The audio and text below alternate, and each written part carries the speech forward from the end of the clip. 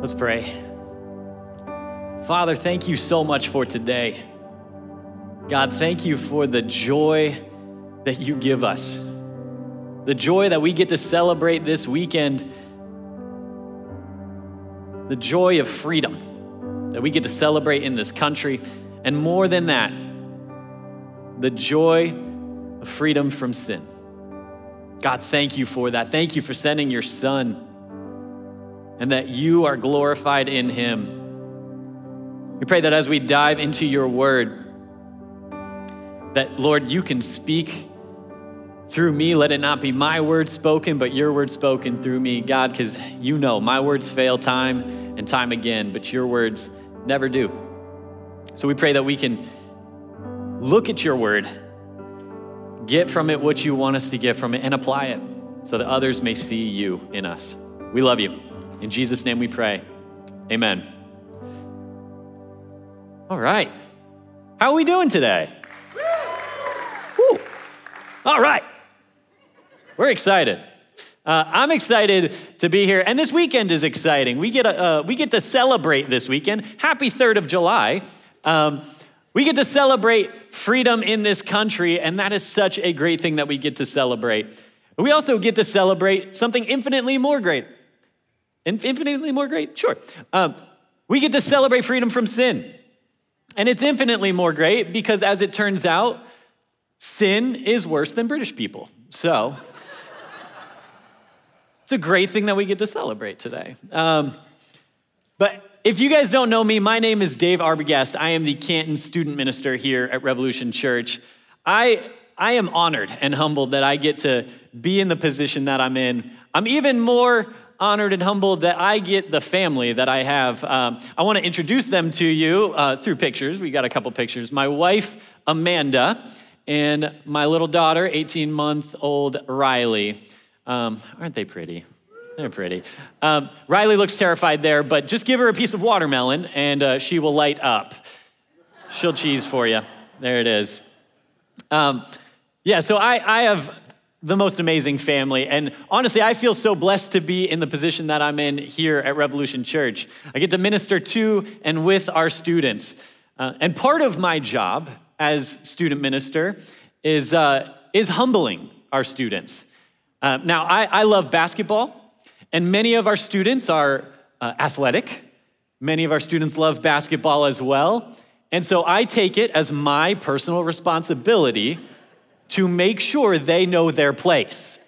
You're welcome. An example of this, we went to mission camp a couple weeks ago. We brought 200 people there, and we challenged, some of us leaders who enjoy basketball, we challenged the students to anybody that wanted to play us, we're down to play.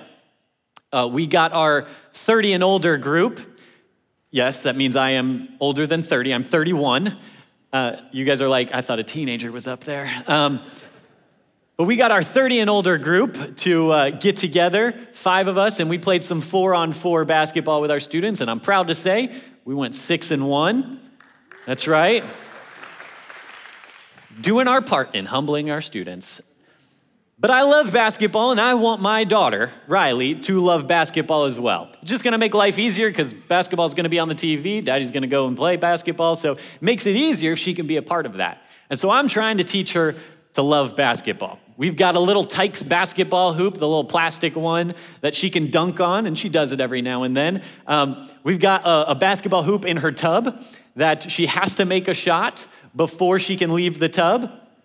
And so get pretty intense in this. But she just doesn't fully get it. Like when we want her to shoot, sometimes she just doesn't do it. She would rather take the ball, throw it between her legs, look at it, turn back to us, and just laugh. Like that's what she would rather do because that's how she wants to have fun. And so she doesn't understand the rules. She doesn't understand the purpose of basketball. She doesn't play like daddy plays. And so she just doesn't quite get it. When I was telling Pastor David this and about how Riley just doesn't quite get basketball, he goes, oh, so like the Atlanta Hawks. Okay. Hey, that's your campus pastor, all right? I'm just the messenger. But as a Heat fan, it made me laugh. So we are going to be actually looking in the book of John. And as Jesus is giving this command that we're going to be reading about to his disciples, we will probably feel a little bit like Riley, where Riley doesn't quite understand the purpose of basketball or the extent of basketball. We may not fully understand the extent of Jesus' command for us. So let's dive into it. Let's dive into John 13, verses 31 through 35. That's where we're going to be. But before we read anything in Scripture, I say this all the time to our students, before we read anything in Scripture, there's something that we need to know. If you know it, say it. Wow, I love you guys. If you didn't get that, it was context, background information. It helps us better understand exactly what we're reading. The Bible's not always the easiest thing in the world to read, but if we have some context, it makes it a little easier. So, what is context to John 13, verse 31?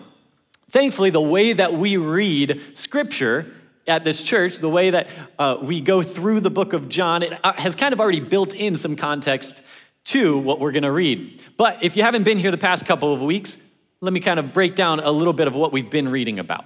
So Jesus had been having his Last Supper with his disciples. And after they ate, after Jesus washed the feet of his disciples, he ended up sending Judas out because he revealed to Judas that he was going to betray him. Now, the disciples didn't quite understand this. They didn't understand what was going on. As Pastor David last week gave us that illustration of that private conversation that he was having with John and with Judas about revealing that Judas was going to betray him, the other disciples weren't really aware of what was going on. However, Judas was sent out.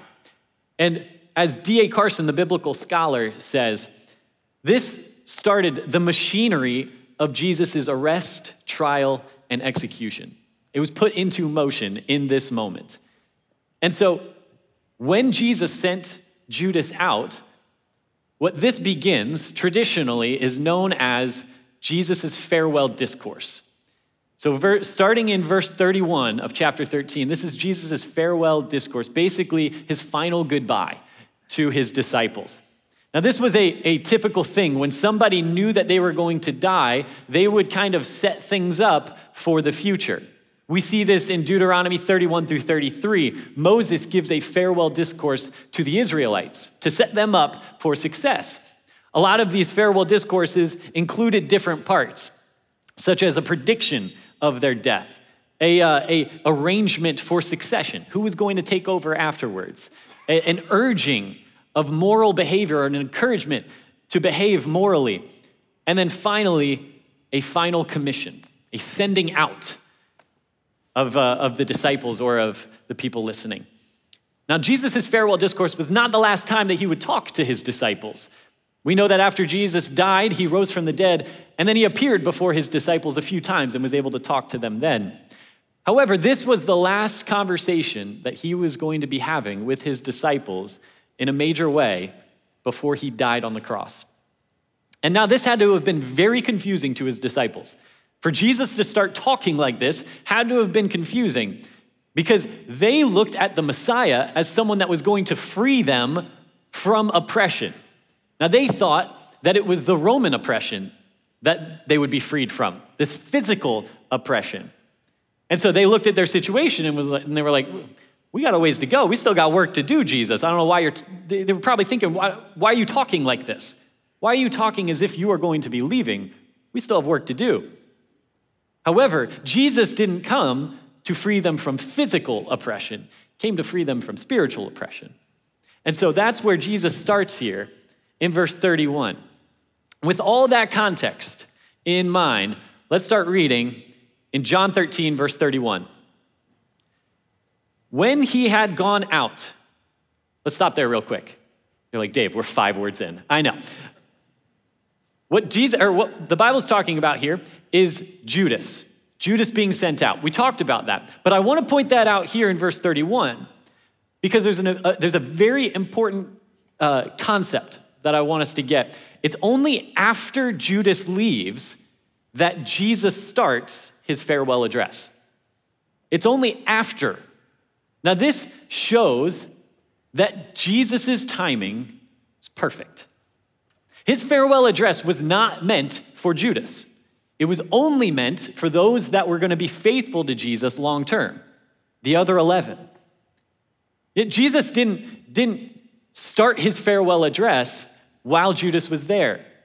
He was in control of the entire thing. It was only after he sent him out that he said, okay, the cogs are in motion. Now I'm going to start this address. And that's because Jesus was in control of everything at that time. Okay, we'll keep reading. When he had gone out, Jesus said, "Now is the Son of Man glorified, and God is glorified in him. If God is glorified in him, God will also glorify him in himself and glorify him at once." Okay, it's a lot of glorifies, a lot of hymns. I did the math for us. You're welcome. There's 5 glorifieds and 5 hymns. And so let's break down these words to help better understand exactly what Jesus was saying here. Glorify is the same Greek root word throughout these verses. That root word is doxa. It means to praise. That's what glorify means. It's to praise God. And we get that, or we see that in the word doxology. It means a form of praise. We see when we reference different hymns, that those are doxologies. Now, when we look at the word hymn, it's basically talking about God and Jesus. And Jesus goes back and forth talking about God, glorifying God and glorifying Jesus. Now, God and Jesus, as we know the doctrine of the Trinity, God and Jesus are 3 in 1. They are 3 and they are 1. And that's pretty confusing. Honestly, when we look at that, we might think like, I don't quite understand that. With our brains, we don't quite understand that. However, if God was limited by my brain, that would be a pretty small God. Let me give you an example. We have a student here that my wife and I, we always, on a Sunday, we go to the lobby, we talk to him, and he always has a card trick for me. And so he does the card trick, and sometimes I understand what he's doing. Other times, he fools me. He's 12, and he fools me with a card trick. If God is limited by my brain, which gets fooled by a 12-year-old, that's a small God. So I'm happy that God is not limited by that. Now, if we were to summarize these verses 31 and 32, it would basically be that Jesus revealed who God was. He's revealing who God was, which gives God glory. It gives him praise. But so intertwined are the Father and the Son, remember 3 in 1, so intertwined are they that God can glorify Jesus and in turn glorify himself. So there's a lot of glory being passed around between God and Jesus. And these verses actually echo Isaiah 49. They echo this passage in the Old Testament, where in this passage, the servant of the Lord is being described. And the nation of Israel in the Old Testament was known as God's servant nation. He would speak to and through the nation of Israel so that people would know who God was. And so he would use Israel as his servant nation. However, Israel failed him time and time and time again. Honestly, they were constantly doing what was evil in the sight of the Lord. And so Isaiah 49, in this passage, a servant is described that is sent to save the world. This is a prophecy of the Messiah to come. That Messiah is Jesus. And this is what it says. It says, "And he said to me, 'You are my servant, Israel, in whom I will be glorified.'" In whom I will be glorified. The disciples had seen Jesus do amazing things. Absolutely amazing things. And in this verse 31, he says, "Now is the Son of Man glorified." Now the disciples were probably looking at that and being like, "Now? Haven't you already been glorified?" I mean, they saw him teach amazing things. They saw him be a leader. He was their rabbi. They saw him do crazy miracles. So how is it going to be glorified now and not then? Well, Isaiah 49 points out that Jesus' glorification is not tied to all those miracles. It was tied to his death. Now, why? Why is it tied to his death and not all those miracles? Why is he glorified in that way specifically? Well, it's because only Jesus could die for what he died for. See, other people have taught great things in the Old Testament. Other people had done great miracles in the Old Testament. Only Jesus could die for what he died for. Jesus' death is something only he could do due to who he is. You see, only Jesus could do what he did because he was who he is. If you're taking notes, write that down. Only Jesus could do what he did because he was who he is. Glorifying Jesus means valuing and acknowledging him for who he truly is. So we have to ask ourselves the question, do we glorify Jesus for who he is or for what he does? Do we glorify Jesus for who he truly is, the Son of God, God himself? Or do we glorify him because of what he does for us? Because we can shape our view of God based on what he does for us. Think about it. As a student, we were all students at one time. As a student, did you ever not study for a test, but miraculously you passed? Anybody? Anybody? Good amount of people. Yeah, and in that moment you're thinking, how did this happen? God, only you. Only you, Lord. You are good.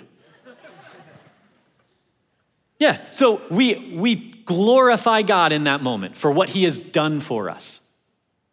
However, on the flip side of that, what happens when a loved one dies? It can be easy to go in the complete opposite direction and ask the question, does God even exist? And if he does, why did he let that happen? Is he actually good? As an adult, we all know this situation. We've been driving over the speed limit. We get pulled over. Cop comes up, should hand us a ticket. Instead, gives us a warning. Woo! God, you're looking out. Good looking out. You are good. And so we glorify him for what he's done. However, what if later on we lose our job? Well, then does God even care about me? If so, why would he let that happen? You see, we are shaping our view of God based on what he does for us or doesn't do for us. But all along the way, God hasn't changed. God has not changed throughout that whole time, just our view of him has. It reminds me of Riley. Riley loves to spin around in circles, just because I guess she likes being dizzy. And parents, you know, if your child loves spinning around in circles, usually it's near the most dangerous part in the house. And so she always loves spinning right next to our coffee table. And I'm just envisioning her busting her head open. It hasn't happened yet, because God is good. So my wife and I, we always just sit there, posted up still as statues, letting her spin, but we're ready to catch her. We don't move. However, Riley, as she is spinning, her view of the world is that the world is moving. It's not. It's still. However, her view is that it moves. That's the same way. God does not move. However, our view of him is constantly changing based on if we glorify him for what he does for us, our view of him is constantly changing based on our circumstances, even though he does not change. And in fact, if God does nothing else for us, going forward, if he does nothing else for us, he has already done more for us than we could possibly deserve. And so he deserves all the glory, not for what he does, but because of who he is. So how do we actually glorify Jesus? How do we glorify him? The main way that we can do it is in our obedience. How we follow him. Do we use the words that he wants us to use? Do we uplift people? Do we encourage people, or do we tear them down? Do we use our words to glorify ourselves? Or do we use them to glorify God? Do we grow? That's another way that we can be obedient, is in our growth. Do we actively pursue furthering our relationship with Jesus? Or are we just saying, I'm good. I'm in a good place. I don't need to do anything else. I know God pretty well. How are we glorifying Jesus right now? Jesus is going to switch gears a little bit into a different challenge for us. In verse 33, he kind of raises the temperature a little bit. This is what he says in verse 33. Little children, yet a little while I am with you. You will seek me, and just as I said to the Jews, so now I also say to you, where I am going, you cannot come. So he says little children. He addresses his disciples like this. And we can look at that and say, that's pretty demeaning, calling them little children. But in reality, what Jesus is saying here is that they are now a part of his family. He is considering them part of his family, and he is a loving, gentle father. And so this isn't demeaning at all. It's actually uplifting. He says, yet a little while I am with you. Now here, Jesus could have been referring to his death or his ascension after he raises from the dead and then goes up into heaven. He could have been talking about being around a little bit while longer. In either one of those cases, bottom line is that time is short. That's what he's saying. Time is short right now. He says, you will seek me, but where I am going, you cannot come. Now, if they truly understood this, if they truly understood that they could not follow Jesus where he was going, they might have been okay with that. If they truly understood the pain and suffering that Jesus was going to go through on his path to and on the cross, they might have been okay hearing this. But in this moment, they were probably like, why can't we follow you? Why not? We've been following you these past 3 years. Why can't we follow you now? Now, Jesus would eventually, or the disciples would eventually suffer persecution. They would all of them experience persecution. In fact, all 11 of these disciples, with the exception of John, would die for their faith, would die for their belief in Jesus. Now, John still experienced different persecution. He just didn't happen to die. But Jesus is wanting to set up his disciples for what is to come. And that is a life without him on earth. He is going to be leaving, and he wants to set them up well. So he instructs them. And this is where Jesus throws it down. This is where Jesus gives a new command to these disciples. And it might seem like, as we read this, it might not seem very different. And the disciples might think the same thing. But let's get into it.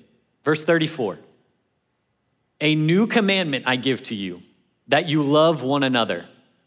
Just as I have loved you, you also are to love one another. Now, these disciples had most likely memorized all about what God says in the Old Testament about love. They've probably memorized a ton of what Jesus has already talked about with love. He says that you should love the Lord your God with all your heart, mind, and soul. Heart, soul, and mind. Then he says, love your neighbor as yourself. He gets that from Leviticus 19. And then he adds a twist to love. We see in Matthew 5:44, he says to love your enemies. So not only love your neighbor, but love your enemies as well. So Jesus has already talked about a ton of things about love. And if we look at that, he's saying to love everyone. So what is this new command? He's already said to love everyone. Well, the new commandment is that we are to love one another like Jesus loves. We are to love one another like Jesus loves. Jesus has now given us a standard. We could define love however we want. However, if it does not match Jesus' love, we have failed to meet the standard. That's what makes this verse so important. He has given us a standard, and that standard is how Jesus loves us. D.A. Carson says this about this verse. The new command is simple enough for a toddler to memorize and appreciate, and profound enough that the most mature believers are repeatedly embarrassed at how poorly they comprehend it and put it into practice. I know that's true about me. And that's because loving like Jesus is not easy. Loving the way that Jesus loves is not easy. So how did Jesus love? How did Jesus love his disciples? Let's just look at that. And not even the 11 chapters before. How did Jesus love from the Last Supper on? Well, we see in the Last Supper, he served them. He served them. And not only did he serve his disciples, which a rabbi serving his disciples, that was already a little weird. Not only did he serve them, he served Judas, the one that was going to betray him. Again, this is where we see the timing of Jesus being perfect. It's not like Jesus showed up to the Last Supper and was like, why's Judas here? He wasn't supposed to get an invitation.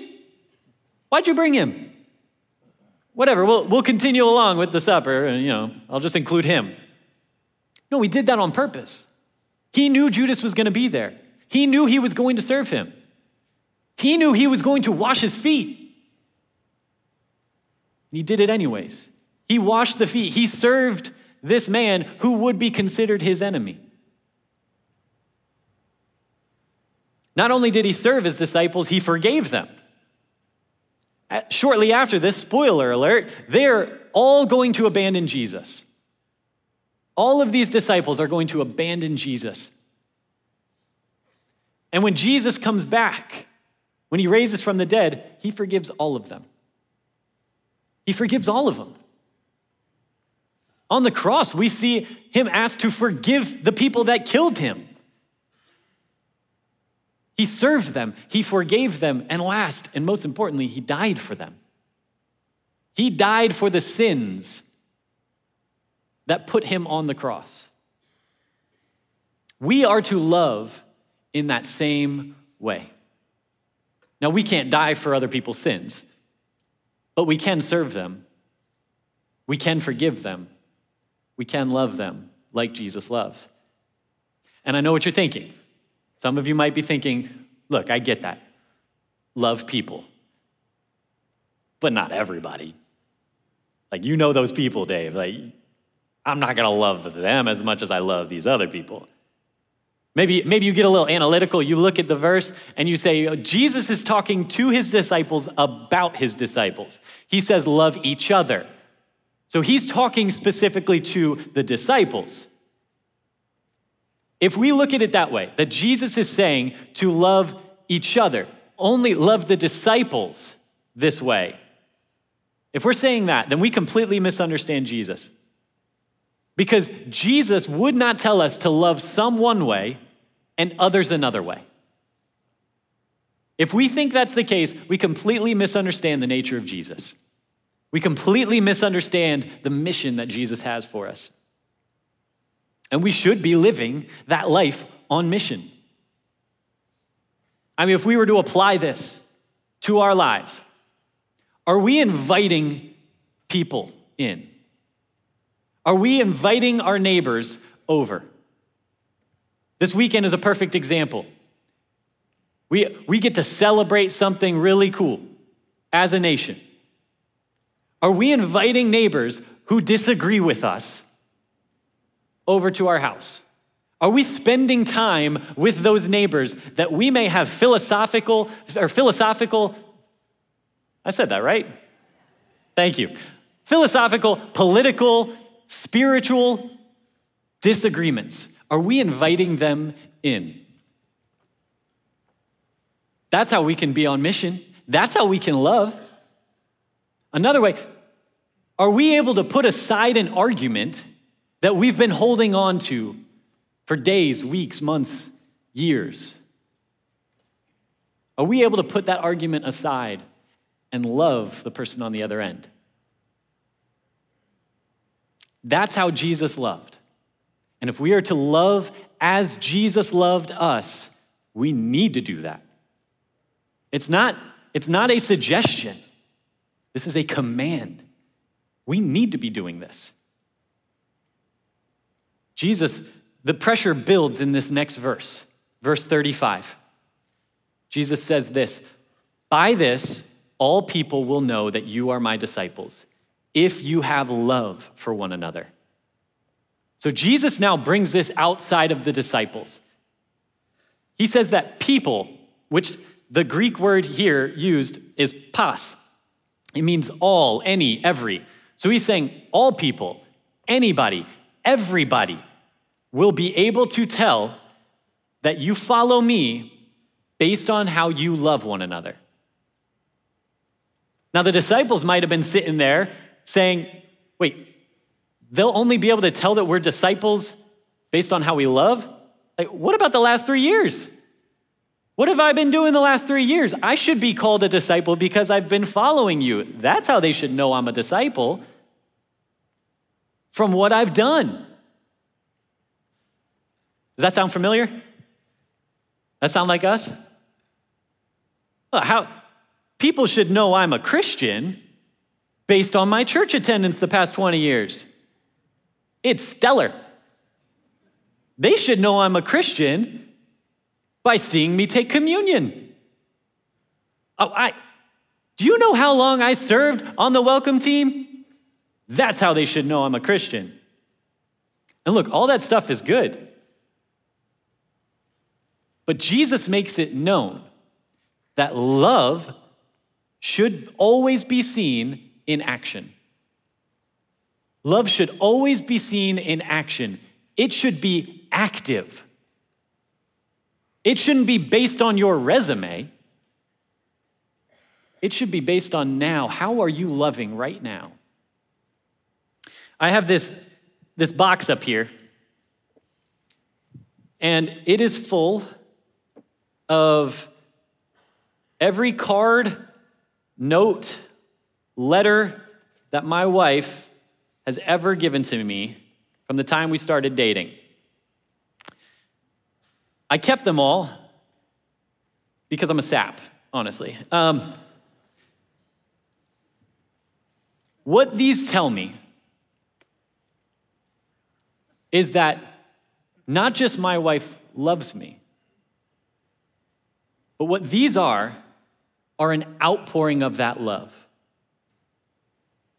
My wife it doesn't come to our anniversary and my wife goes, ugh, gotta prove it again. Gotta make another card.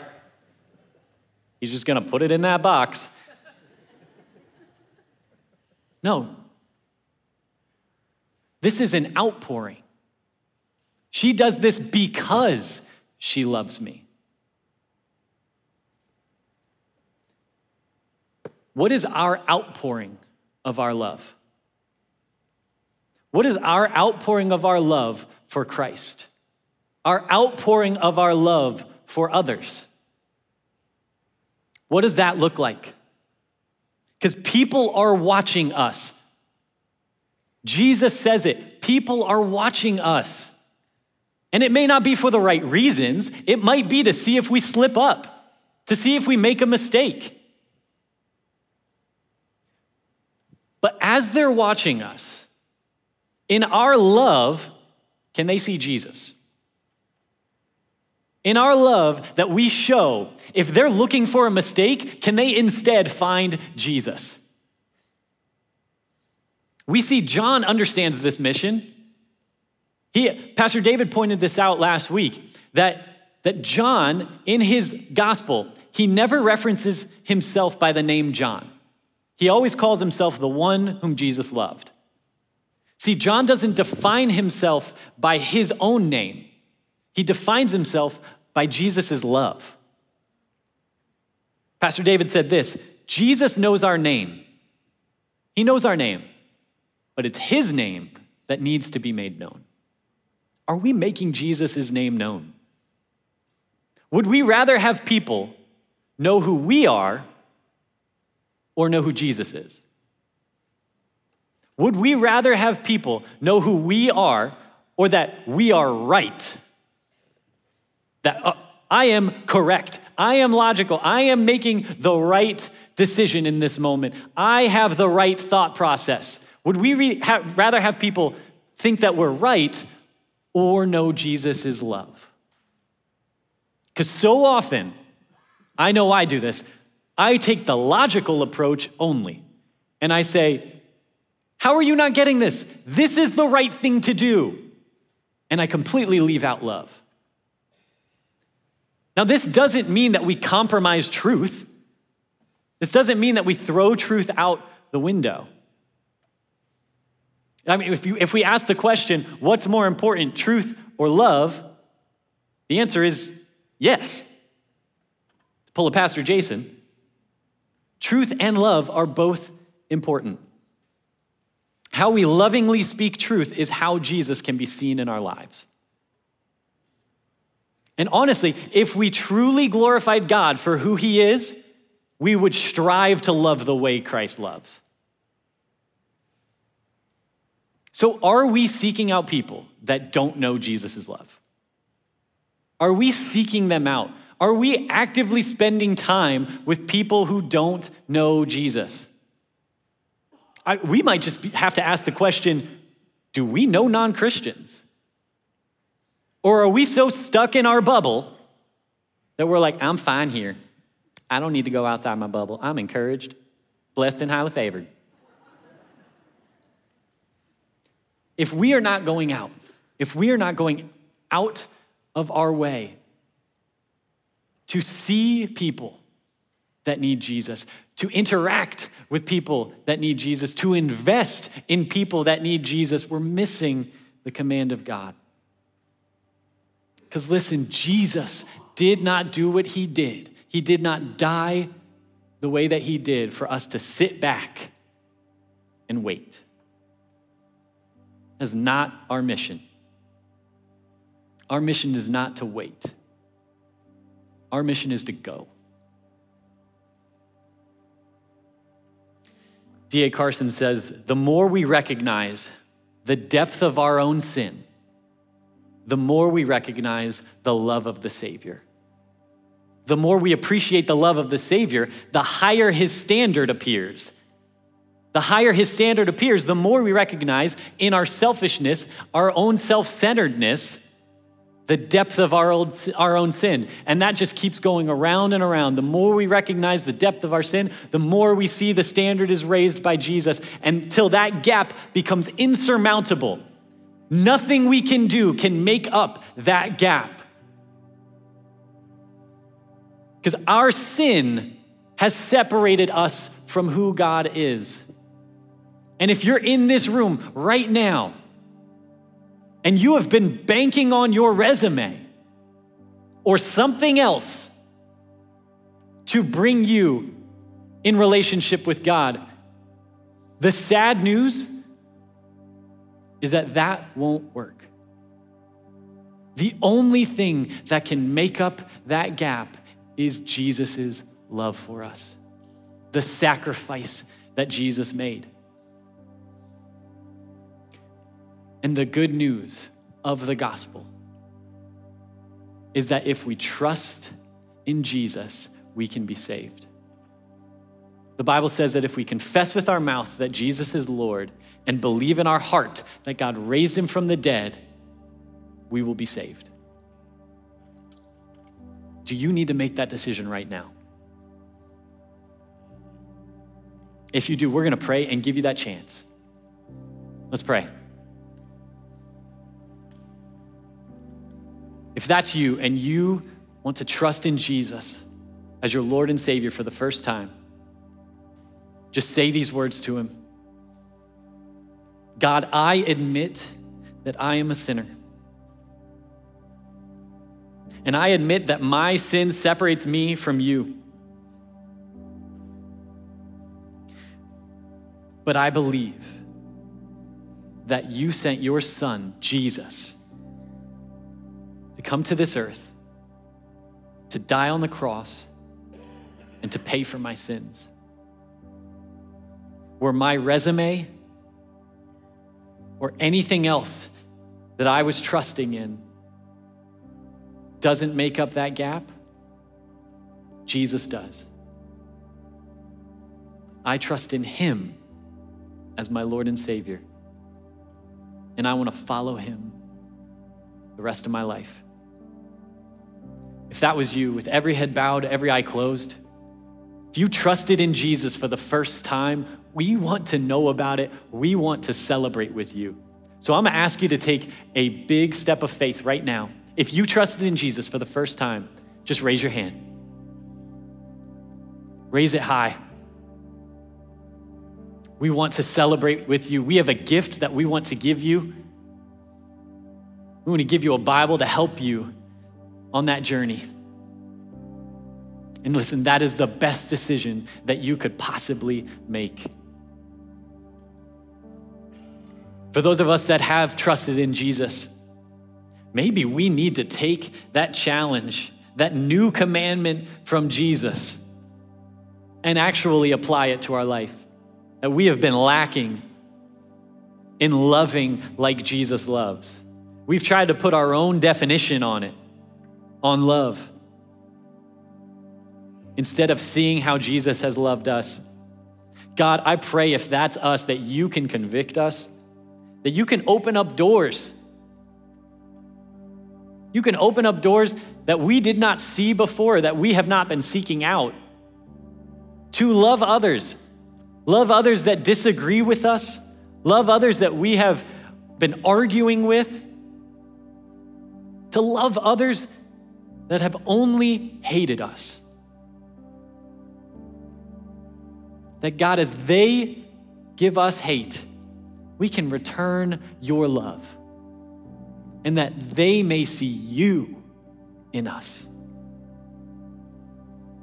God, challenge us, convict us to keep active in this love, not sitting back, not waiting, but going. Thank you for who you are, not just what you do for us, but who you are. Let us love like you love. In Jesus' name we pray, amen.